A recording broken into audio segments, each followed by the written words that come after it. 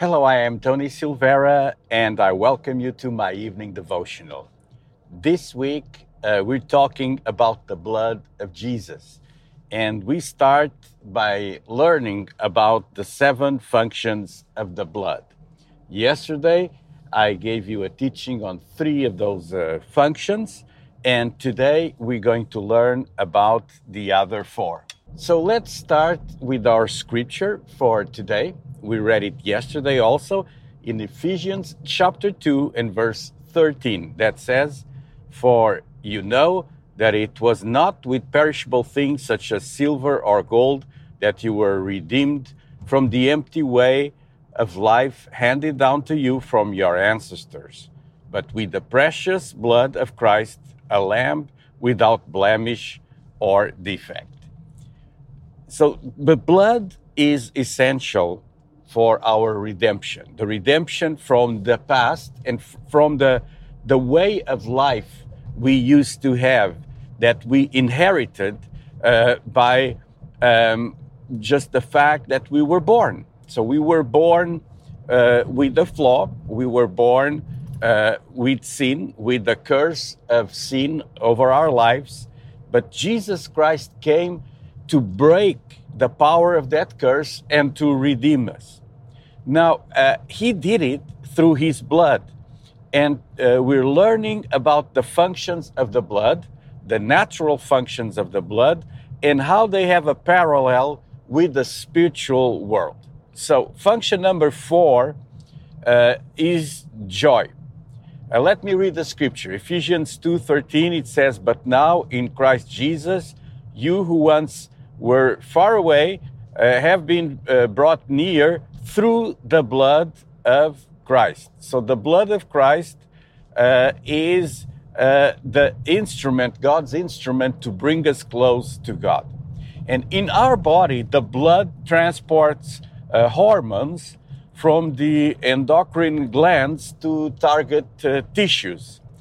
The blood of the Lamb transports hormones in the spirit, spiritual hormones to you, joy to our spiritual bodies. Function number 5 is purity.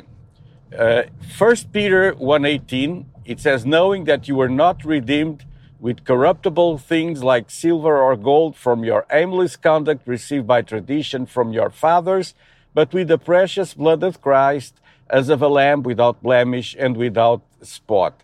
I already read this verse at the beginning. This is a different translation.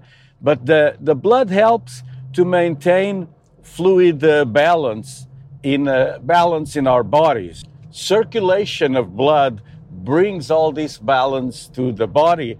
And the blood of the Lamb will maintain the purity, the balance of your life, so you do not fall to the other side.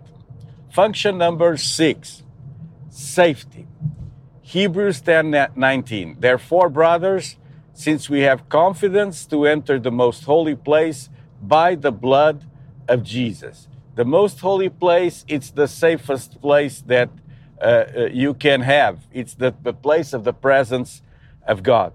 And the blood helps to distribute metabolic heat within the body and to maintain our body temperature. The blood of the Lamb will distribute heat in us in the midst of the worst storms of life to keep us warm and secure in God, and will help us also to keep our peace in the storms of life. And function number 7 is protection or defense. So the blood of Jesus brings defense. Hebrews 12:24, it says, "We arrive to Jesus, the mediator of a new covenant, and to the sprinkled blood that speaks a better word than the blood of Abel." The blood of Abel was spilled by Cain, the first murderer in history. And Cain killed his brother, and it says that his blood keeps speaking to God even today. The blood of Jesus speaks to God and speaks even a better word. The blood has red cells and white cells.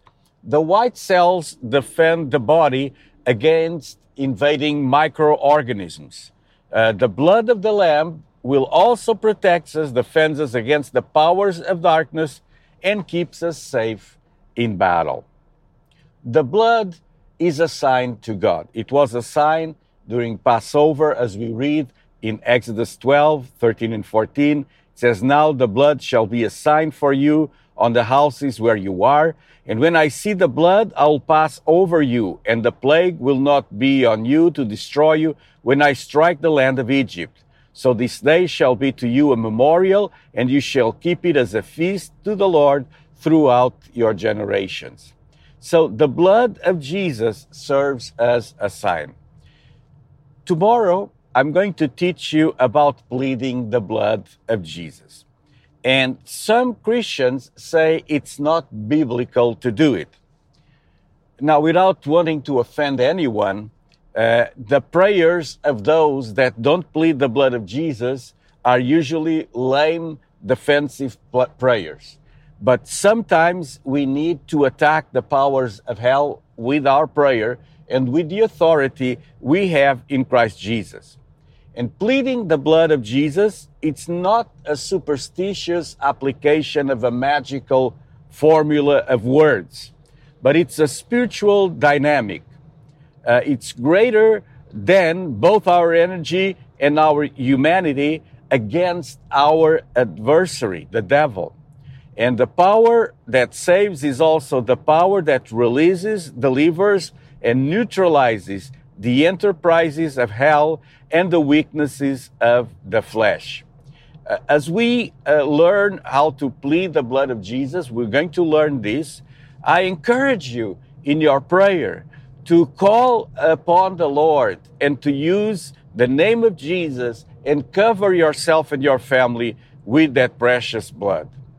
Ephesians 1:7 says that in Him we have redemption through His blood, the forgiveness of sins according to the riches of His grace. God loves you and He wants you to be under the power of the blood of the covenant. So let me pray for you that right now in that circumstance that you're going through, God will manifest His power and that you will be under the protection of the blood of Jesus.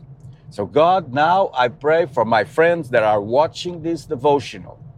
I do a prayer, not only a defensive prayer, but I pray against the powers of hell that are attacking this life.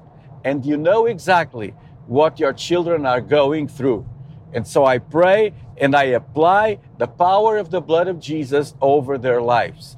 I plead the power of the blood over the lives of my friends, my brothers, my sisters, people that are watching this broadcast. And in Jesus' name, I declare victory over that problem, over that circumstance, over the powers of hell.